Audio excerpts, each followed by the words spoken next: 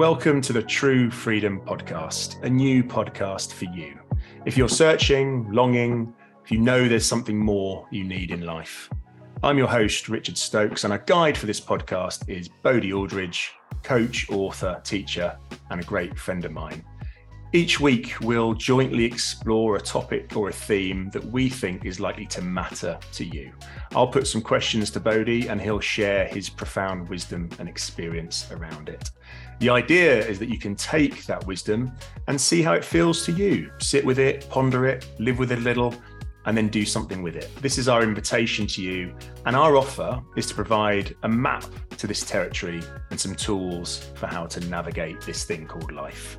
And we really invite you to come and play. We want to hear from you, your thoughts and questions, and we'll talk about how you can get involved in the podcast itself. One early ask of you, as we always do in the podcast, is please go and rate and review the podcast if you like it over on Apple Podcasts. This is especially important for new podcasts to give them that exposure so more and more people can come and hear this great wisdom. So to this week, and the topic that Bodhi and I have decided to jump into is something very personal to both of us, actually, and that's the area of parenting and how to be the dad that you really want to be, how to be the parent that your heart yearns for you to be. And I say this is personal for me, especially because I've become a dad again for the second time 2.5 months ago, little baby Rafa. And I also have a 3-year-old Noah, so I'm really right in the target audience for this particular one myself. So I was really keen that we get into the subject. So we're going to be talking about these sort of areas. We're talking about, obviously, freedom and parenting. How can they actually sit together? You might think they're actually oxymorons, so we'll unpack that a little bit. We're also going to be talking about commitment, because we know becoming a parent is probably the greatest commitment we can ever make. And how does that sit with us and our hero's journey and our energies? And a subject we talked about in our first episode, kind of summary episode. If you haven't caught that, highly recommend you jump into that one. We talk about flow, and that the key to freedom is finding flow, and the opposite of flow being resistance. And again, I know personally that when I'm in my flow in parenting, I just enjoy it so much more than when I'm in an area of resistance. So I want to understand that. Why am I not always in it? And how can I get more flow? So that's something I'll be asking Bodhi for sure. And also things like, energy. Energy is a topic that comes up a lot in this conversation with Bodhi. And what is it about the energy of children, of kids, that we need to tune into as adults to help with our parenting? So those are some of the areas we might touch on. And now time to bring Bodhi in. Bodhi, how are you doing today? I'm well. I remember this topic came up in our recent conversation about your trip away with your 2 little ones. So excited to explore it and get some real life examples of this territory. Yeah, and I know, from your own personal context, this is somewhere you're something of an expert, having, let me get this right, 4 kids and 10 grandchildren now. Is that right? Yes, correct. I've got a bit of experience. So beautiful big family. And as I say, a lot of that context important for you in terms of the work that you've done on yourself over the many, many years, and the work that you're doing with lots of parents, both dads and mums, actually. So parenting and freedom, how can they exist together? Isn't this just a great big oxymoron? How can they possibly be bedfellows? Let's start there. Yeah, fantastic. It reminds me that as you embrace, again, we talk a lot about the hero's journey, the journey for the masculine, and as you mentioned, obviously the feminine as well. The heroine journey is slightly different. So what we're going to meet on the hero's journey is paradox. Yeah. And that's where things like commitment and freedom, discipline and freedom, we start to go, hang on a tick. And ultimately we're going to meet the mystery, which is the big journey. And so it is a little bit of a paradox on, particularly you mentioned the word commitment. The key thing that I want listeners to understand is that fundamentally, one of the most freeing and empowering things around parenting is to realize that we parent from the inside out. Mm. And what that means is that, again, the way we meet our external world, whether it's our children, our marriage, our business, is informed by what's going on for us internally. So 90 to 95% of your operating system, your thinking, feeling, and intuition is your subconscious mind. Mm. And so the power of the inside out is that when you meet parenting, the first thing is to really notice what's going on for you, internally. And the journey of parenting, particularly for fathers, is that without that awareness, it can become a little bit tricky. Because if you think about parenting is like any other relationship. We're having a relationship with another being. Yeah. And without awareness, often what happens in relationship is we're often projecting our stuff onto the other. And if we look at that through the lens of parenting, often what's going on is we've got stuff going on the inside through our beliefs, through our life experience, yet we're projecting it in our words, in our behavior, in our emotions. And so one of the first shifts is to realize, it's not about the child. It's about you first. How am I showing up? What's my relationship like with myself? Because that's such a big shift. Even though all of this is common sense, none of it's rocket science. When you start to take responsibility in its truest sense, responsibility, the ability to respond and start to notice, how am I showing up? How did I show up in that interaction with my child? Does that make sense, Rich? It makes complete sense. The sense that we're projecting ourselves onto our kids, and what comes up for me a lot about is sort of the labels, the narrative that we create.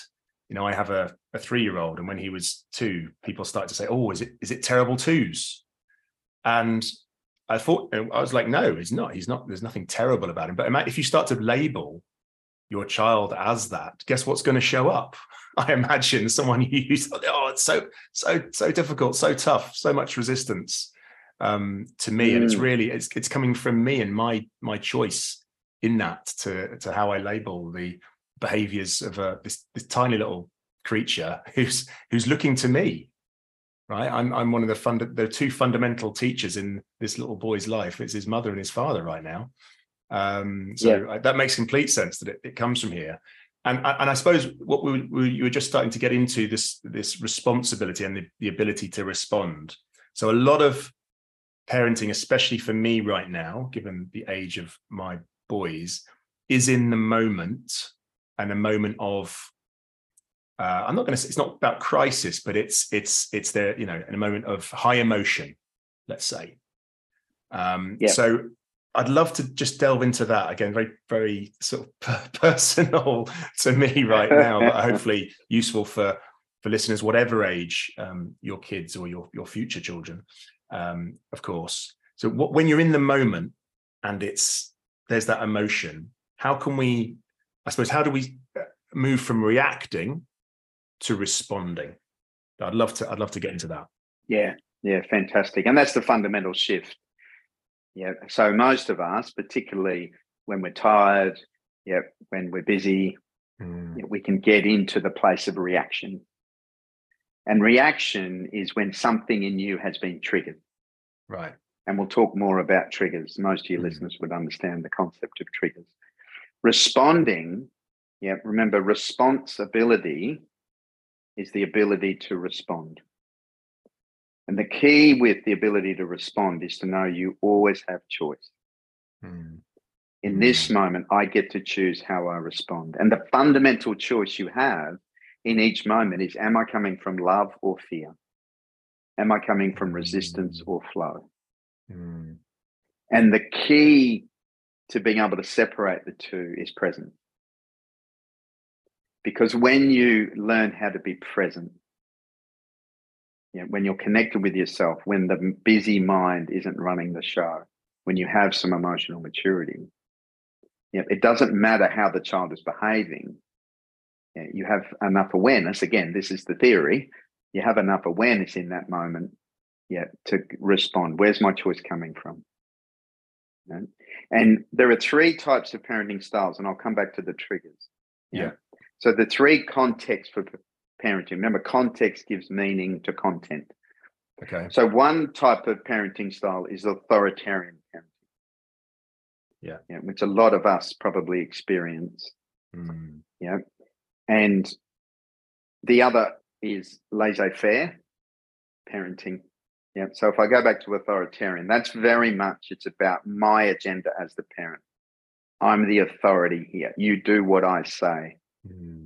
These are the things I expect from you. And we've all had that experience. We've had an experience in schools and things like that, where the authority is trying to, if you think about power, the authority is trying to assert power over. Power over other, control over other. The other is the laissez-faire, is when there are no boundaries at all. And we've seen that pendulum swing with a lot of modern parenting, where the child just needs to be free, just wants to run in the woods. Now, the key is, children, particularly developmentally, they need boundaries. And so the laissez-faire parenting, where there's very little boundaries and it all becomes about the child. So authoritarian, it's all about the parent. Laissez-faire, it's all about the child. And developmentally, we know that that isn't healthy for the child. The child needs a level of boundaries. The child needs to feel safe knowing the parent has got the situation covered. And the third type, which I recommend to most of my clients, is collaborative parenting. And collaboration is about, this little person and myself are in a relationship together. And certainly until they're an adult highly functioning, I have a role in that relationship, but how do we collaborate? How do I meet their needs? How do I take responsibility for the way I show up?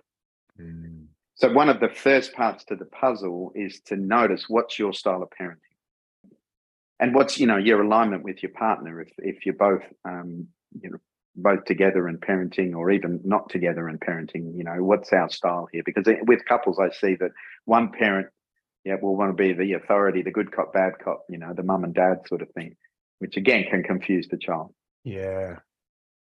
Does that make sense? Yeah, completely. And you were talking about, this projection of our stuff as parents. And I think I'd imagine a lot of what we experienced when we were in that sort of key 0 to 7 year old phase of life, if it was an authoritarian approach, it's much more likely that we're probably going to copy that. And the same with laissez-faire, and the same with collaborative, I would assume. And I noticed with myself, I'm somewhere between authoritarian and collaborative. I think that there's somewhere between the two. I don't think it's often laissez-faire with me personally. And I also note when I'm in that authoritarian, what comes up for me is, where did that come from? Almost have this out of body experience of seeing myself saying something, a stop, a no, a don't. And where did that come from? And it's probably the voice of one of my parents, and not just them, but other role models who would have been around. I'm a child of the 70s and early 80s, when that was kind of more of the way.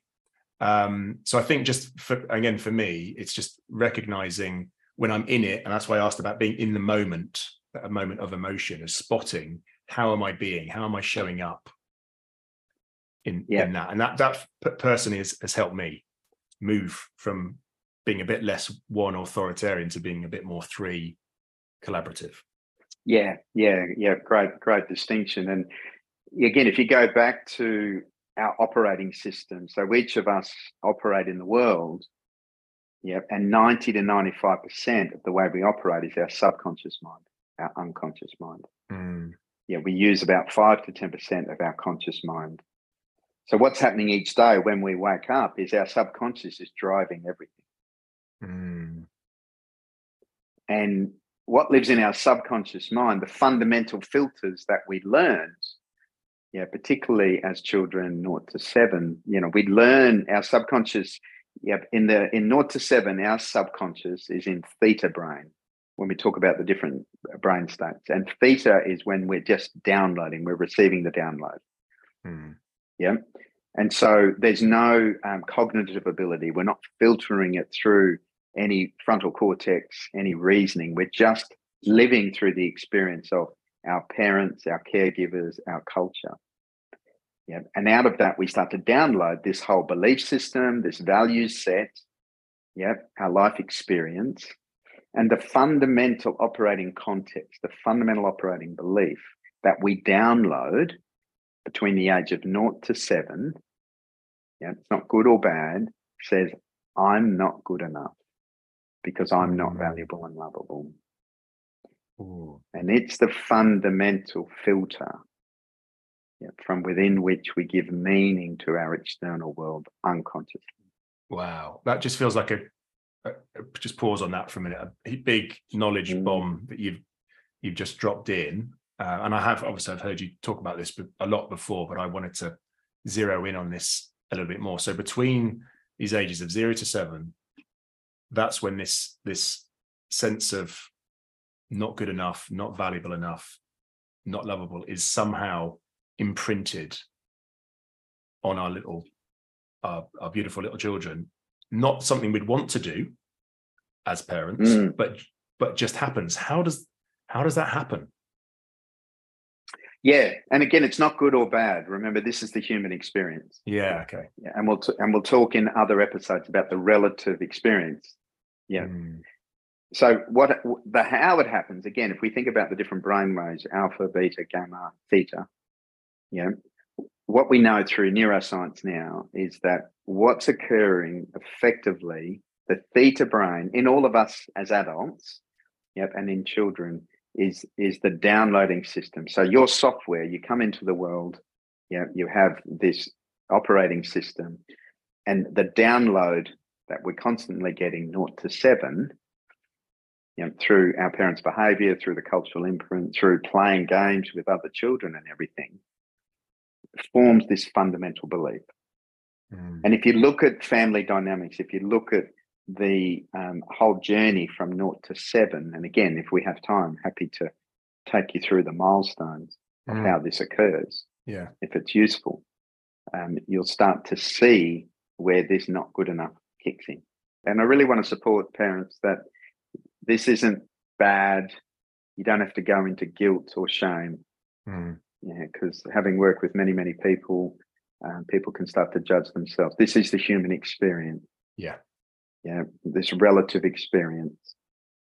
And so what happens is, and this is every human being I've coached, every human being I've met, it's not based on extreme trauma. It's not based on neglect. It's just the human experience, this relative experience. So again, if we break it down, if you just think about the experience for human beings 0 to 7. So, and again, if I can ask you, Rich, to just share. So again, from your memory and also from your experience. So when a child is born, and particularly born in a hospital, were you born in a hospital, Rich? I was, yes. Yeah. Yep. And I know the progression now of home births, water births, and everything is absolutely about minimizing this to some extent. Yeah. What's your sense of what the first experience is for a baby being born in a hospital in the Western world? Yeah, it's light, bright, noisy, lots of people, white. Everything's white, probably. Think about classic hospital scene, white and green. Sort of not chaos, but busyness going on. That would be my sense. Yeah, exactly. Bright lights, loud noises. We've gone from this safe space of the womb suddenly into this relative experience of separateness. And what happens is it's suddenly our whole system, our nervous system, our emotional system, yep, is met with this experience, and what happens is a part of us shuts down. Yeah, Wow. we've got to shut down. It's like, well, what's going on here? Yeah, Wow. I better learn this new game. Yeah. Yeah, and that's when we start to put on our masks. And I'll talk about the different masks, because we've got to keep ourselves safe. We don't have the cognitive ability, to reason or logic our way through this. It's just, okay, welcome to the world. Yep. My generation, you got a smack on the bum as well, just to add to it. Yep. Welcome to the world. What does baby do? Let's hear your voice. Exactly. Let's get that scream out of you. Yeah. And the theory was that it would help the baby breathe. What we know now is that there's a breath in the umbilical cord. That's why, the umbilical cord isn't severed as quickly in a lot of more natural births, because there is a natural breath. Yeah, there's a natural experience there. But my generation, smack on the bum, baby cries. Yeah, doctor's laughing. He's smiling. It's like, but the poor baby has this experience. Right. What happens then is that, again, as a generalization, typically baby will go home with mum, with caregivers, with parents. And the first few months, again, think about Rafa, your newborn. Yeah, baby cries. What do you do the first couple of months? Well, you attend. You try and stop baby crying. Exactly. Baby cries, gets fed. Baby cries, gets warm. Yeah. Baby cries, gets changed. Like those first couple of months, we're responding. Yeah, we're responding until after a couple of months, baby cries, doorbells rings, dinner's burning, phone rings. Yeah, what do we do? Baby has to cry a bit longer. Yeah, again, not good or bad, but we better put the fire out. It's more important to put the fire out with dinner burning. Yeah. We know the baby's safe for another 5 minutes. Yeah. Yeah.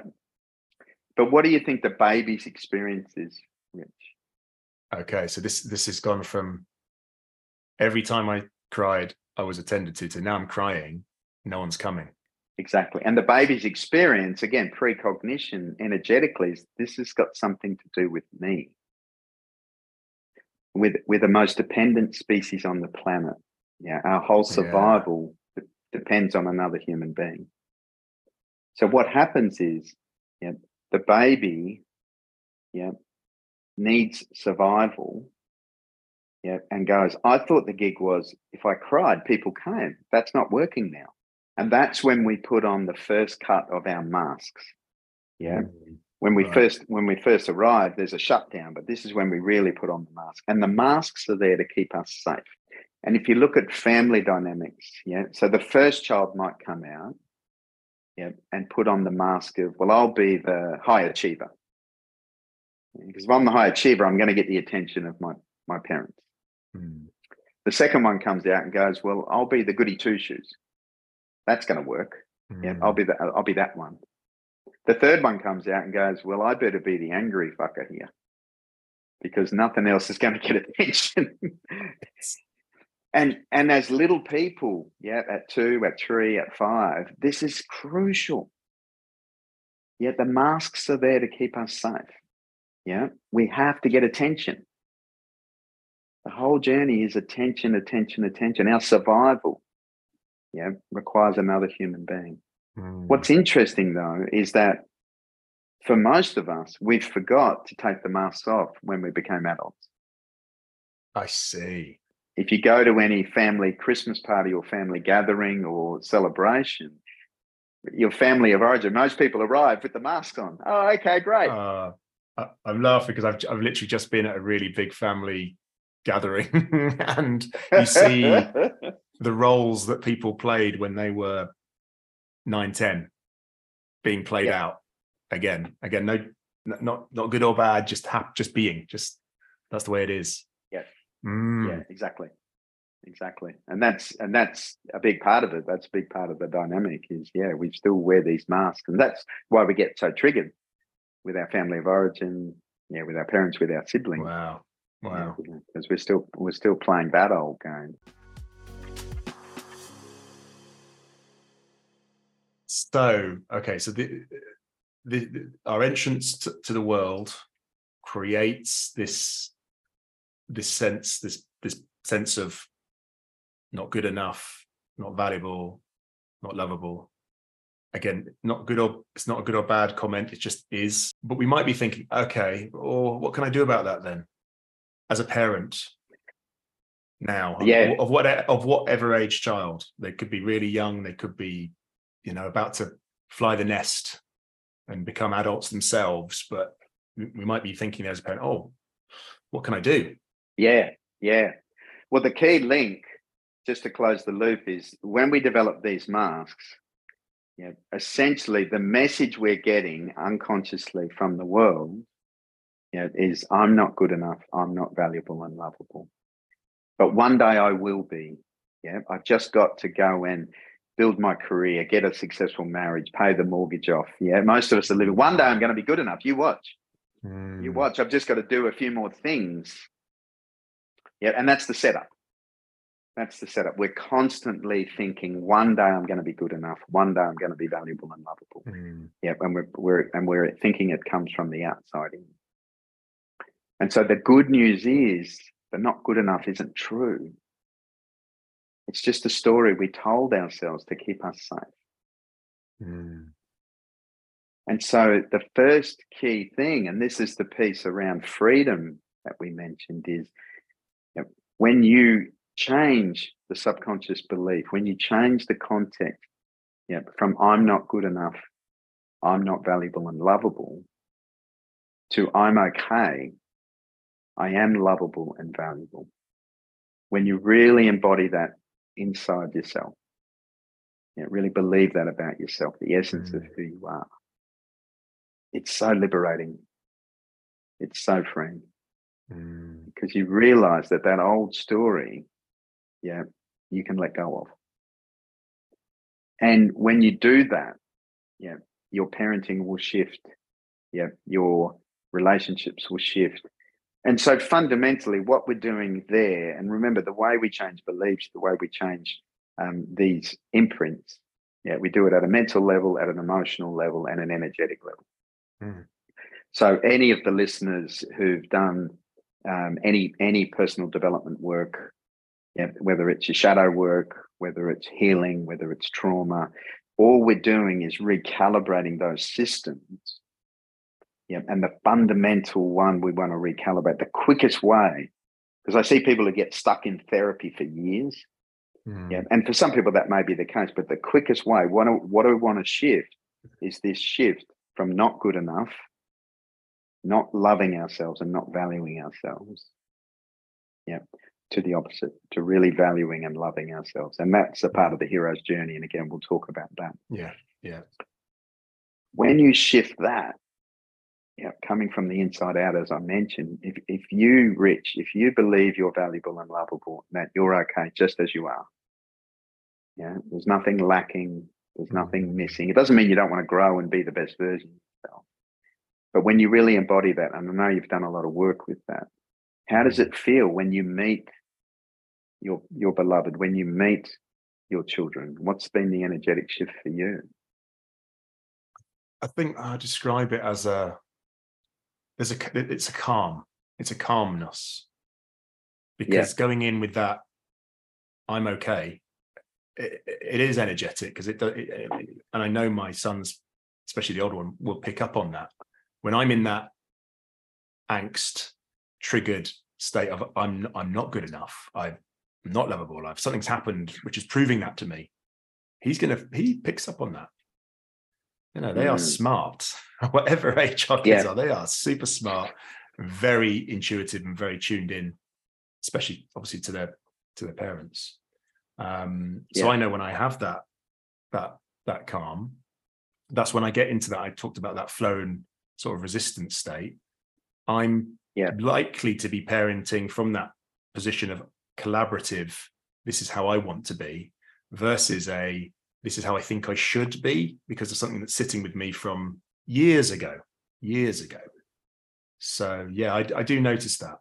And again, it comes back to that sort of in the moment parenting. Which most parenting is.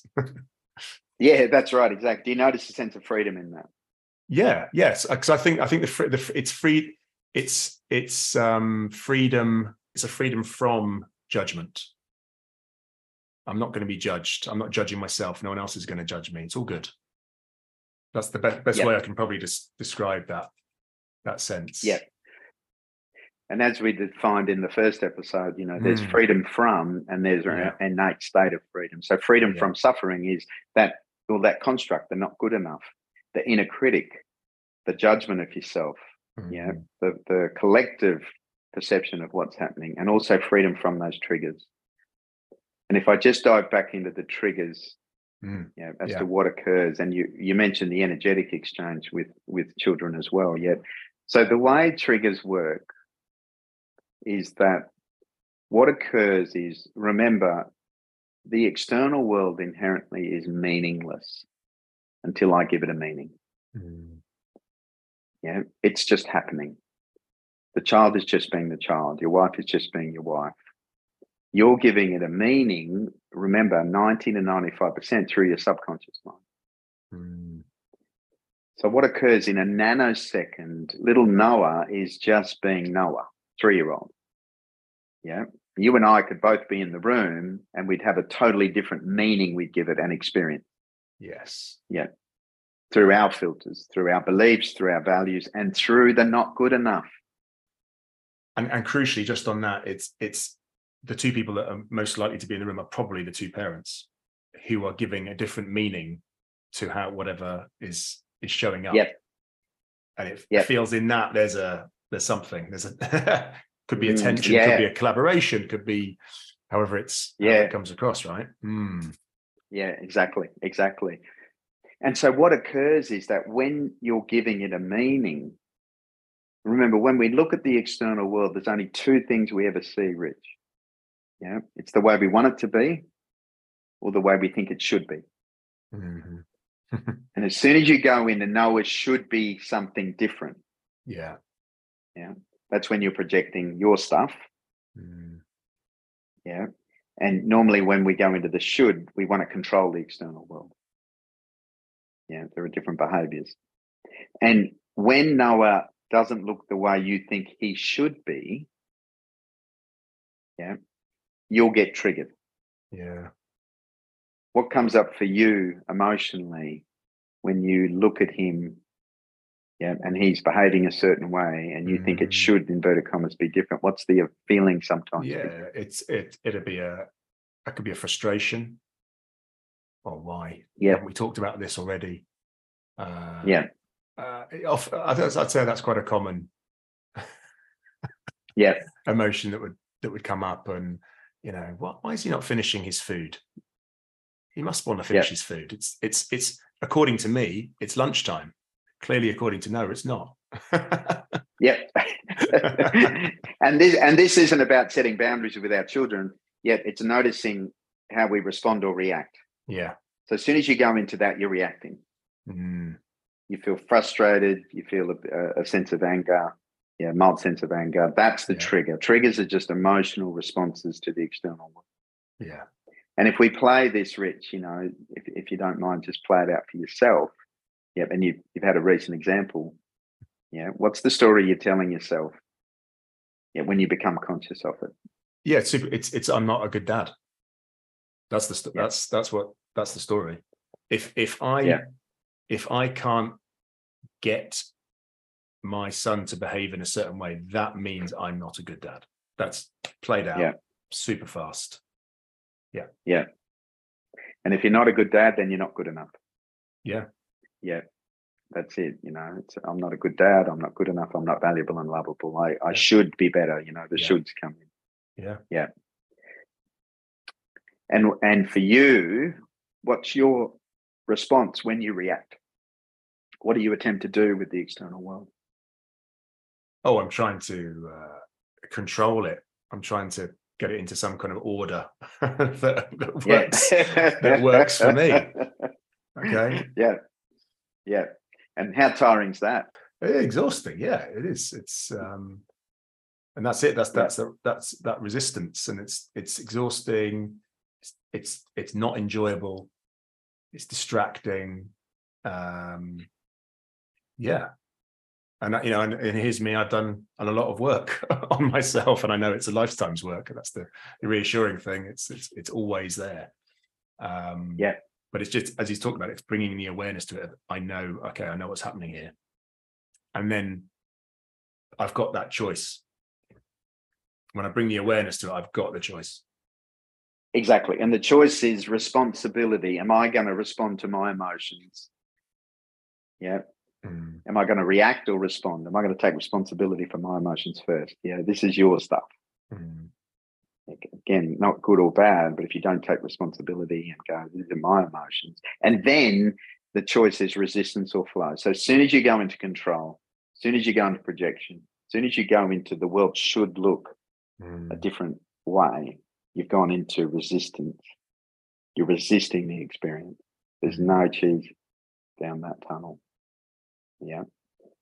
And so the opportunity through the practices of presence, through the self-awareness, emotional awareness of your triggers, is to go, instead of reacting, I can respond. Yeah. And when I respond, instead of resisting, I'm in flow. Yeah.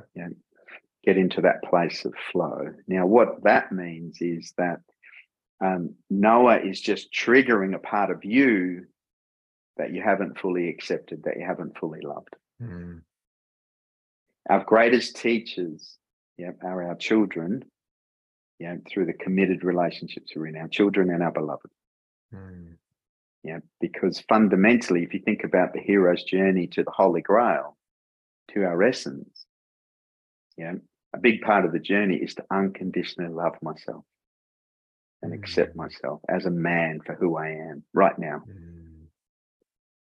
And if there's parts of you, Rich, that you haven't fully loved, Noah's going to press that button. Think you got your stuff sorted, Dad? What about this? Me. And all they're doing is reminding you, that's that part I haven't fully accepted. There's my control stuff. There's my judgment. There's my resistance. And if you do your practice and get more present, you can start to see, they're my greatest teacher. If I'm really committed to my journey, my hero's journey, if I'm really committed to freedom from the mental constraints, freedom from my emotional limitations, freedom from my not good enough, then what a gift. And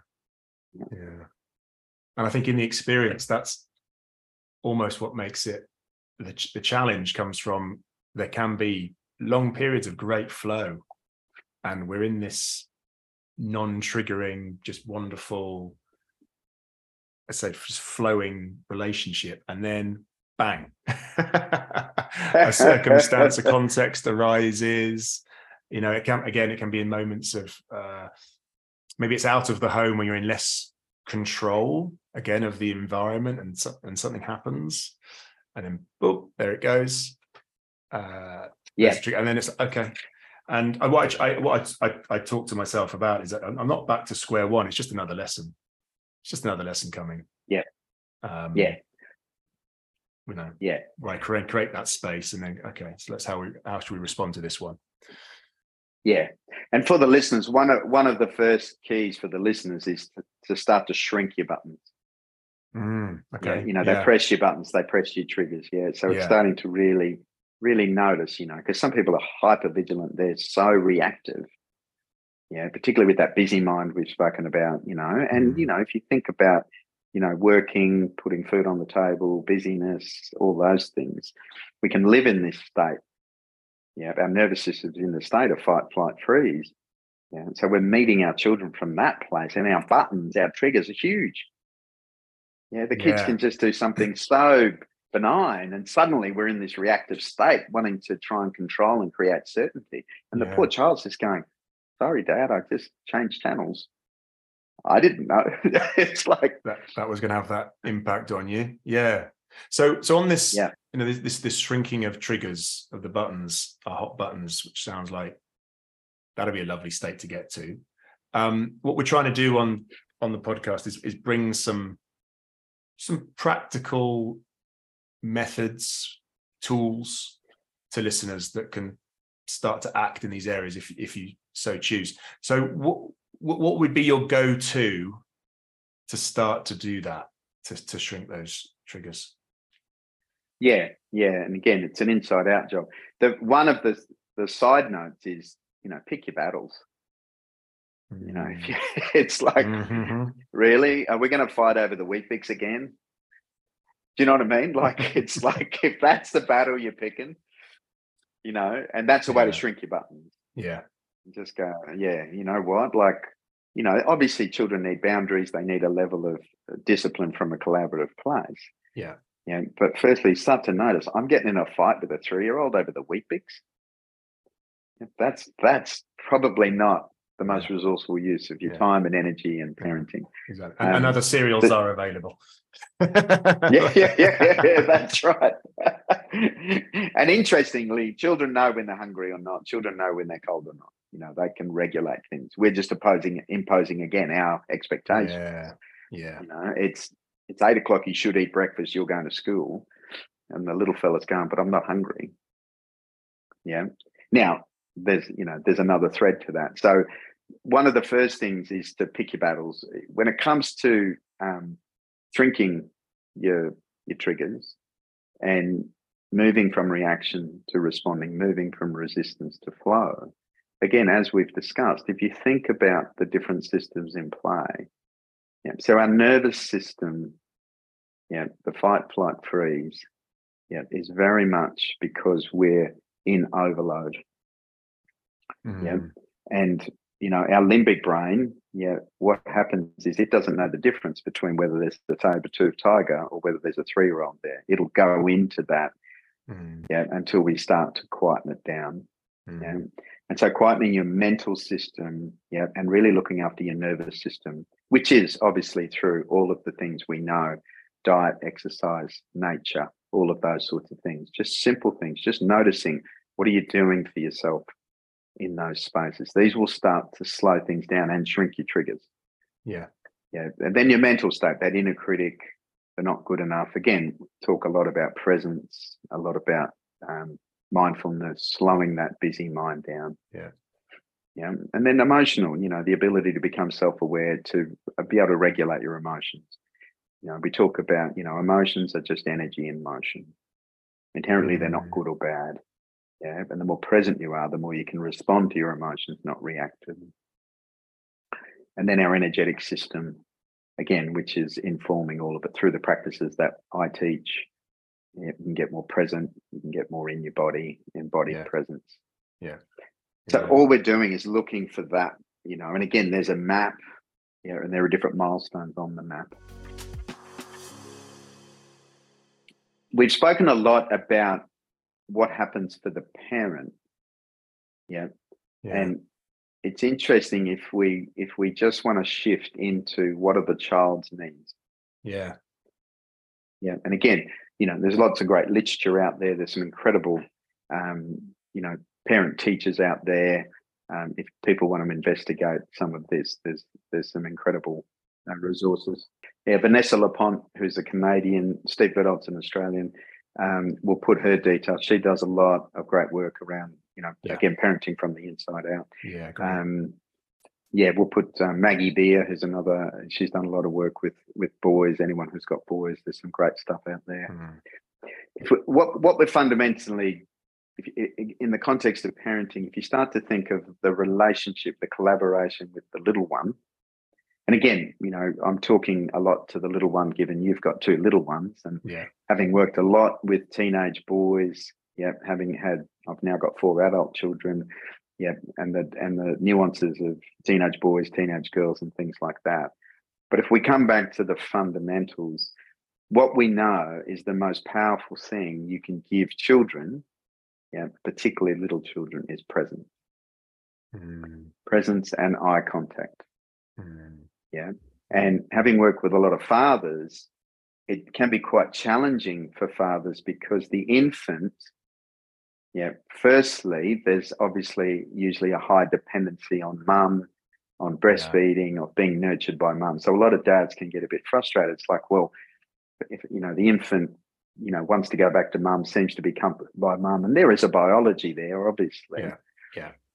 The other thing is a lot of fathers have the story that when the infant's developed a personality, when the infant is walking, talking, then I can build a different relationship. Yeah, and obviously that there is some truth to that. Yet my support for parents, and particularly the dads who are listening, is that infant, is taking in everything. Yeah, yes. And the studies around safe attachment, is the most powerful thing is presence and eye contact. It's the being, not necessarily the doing. And so it's such a beautiful gift as a parent and as a father, if you can cultivate the ability to be present, to be with the little one. Yeah. And you mentioned before, you know this for yourself. Yeah. And I was just going to say, if we talked about, this is definitely for you if you're a parent, but I also said if you're a future parent. And I would say if you are an expectant father right now, my greatest wish for you is to get as much time off whatever your work is when you have your newborn baby, because exactly to what you were saying, Bodhi, it's you have a major role to play, even though that small child at that age is totally dependent on the mother in most circumstances, but you have a huge role to play. And I really, it saddens me greatly when dads they have their mandatory in the UK, certainly 2 weeks off work, then back in to the physical office or the home office. But that be around as much as you can. That presence, that eye contact, that time that you have is foundational. Now I have walked the talk in this area and took a lot of time off from what I do to spend time with both my the boys when they were tiny. So that's a wish to anyone listening. Yeah, in that sort of state. And you mentioned be around, which is the truth. Be around. It's the being state with the infant. Yeah. And obviously, supporting your partner, that's another whole conversation. So if we look at the needs of the child, fundamentally, particularly that formative years, that presence creates the safe attachment. There's a lot of studies around attachment theory, a lot of different parenting styles, yet fundamentally what we know is, because what's happening, and you mentioned it with Noah, who's 3, is energetically, and as you know, I do a lot of work with energy. What happens is that in each interaction, we're entraining each other energetically. And so entrainment, you're a musician, I'm a musician, just a campfire musician. Yet what happens in drum circles, which, you and I have both been in, the lead drummer is entraining the group. And what happens is when people let go after a certain period of time, everybody's in the same beat. And that's an energetic experience more than a thinking experience. When we talk about flow, we talk about presence. You know the difference between you're thinking how to drum or you're drumming. Oh, yeah. And so that's what's happening energetically with the child. We're exchanging energy all the time. So when you're present and calm and connected to yourself, the child feels present, calm, connected, and safe. They pick up the vibration, they pick up the energy. Now, as infants, they're picking it up, and safe attachment is what they're looking for. As you know, that sense of safety. And then, as you say, Noah, as a 3-year-old, he knows how to press your buttons. He knows when you're not present. He knows when you're distracted. Energetically, it's not cognitive. It's just energetically. And so again, these practices that I teach are very much applicable in many different aspects of your life. Yet, from a parenting point of view, presence, the ability to be present, with your children. I've recently ran a 9-month course, as you know, for leaders, business leaders around the globe. And there were, we cover many different things. Yet one of the consistent feedbacks from the participants is, I've never been more present with my children since doing that course with you. And you know that for yourself. And I, knowing those guys on that program, and they've got, most of them got children older than older than mine, but it's consistent across the piece. That Yeah. level of presence makes a difference, whatever the age of child and however long you've been parenting for. Well, Bodhi, I know we could talk more and more on this, but we're trying to create these digestible containers of episodes. So we're going to wind things down now. But again, thanks for sharing your incredible wisdom on a huge subject area. And I'm sure there'll be more questions that come in. We may well go again on this subject if there's a lot of intrigue and curiosity. I mean, we may come back to it. But thank you for your guidance. And I feel I've had a one-to-one coaching session on my parenting, which I'm gonna take immediately and integrate, that being the key. So thank you so much. Yeah, thank you. And to the listeners, I'd love, if there's feedback, I'd love to do a similar session on teenagers, having worked a lot with teenagers, teenage boys, teenage girls, because we didn't dive deeply into that. But if that's of interest, please send some questions, post some things, because we could easily cover that as well. I am sure that's going to be a big area of interest. So we'll come back to that. Parenting teenagers. Thank you, Bodhi. Yeah, fantastic. See you soon. Thank you, Rich. Yeah, beautiful. Yeah, absolutely. Thank you.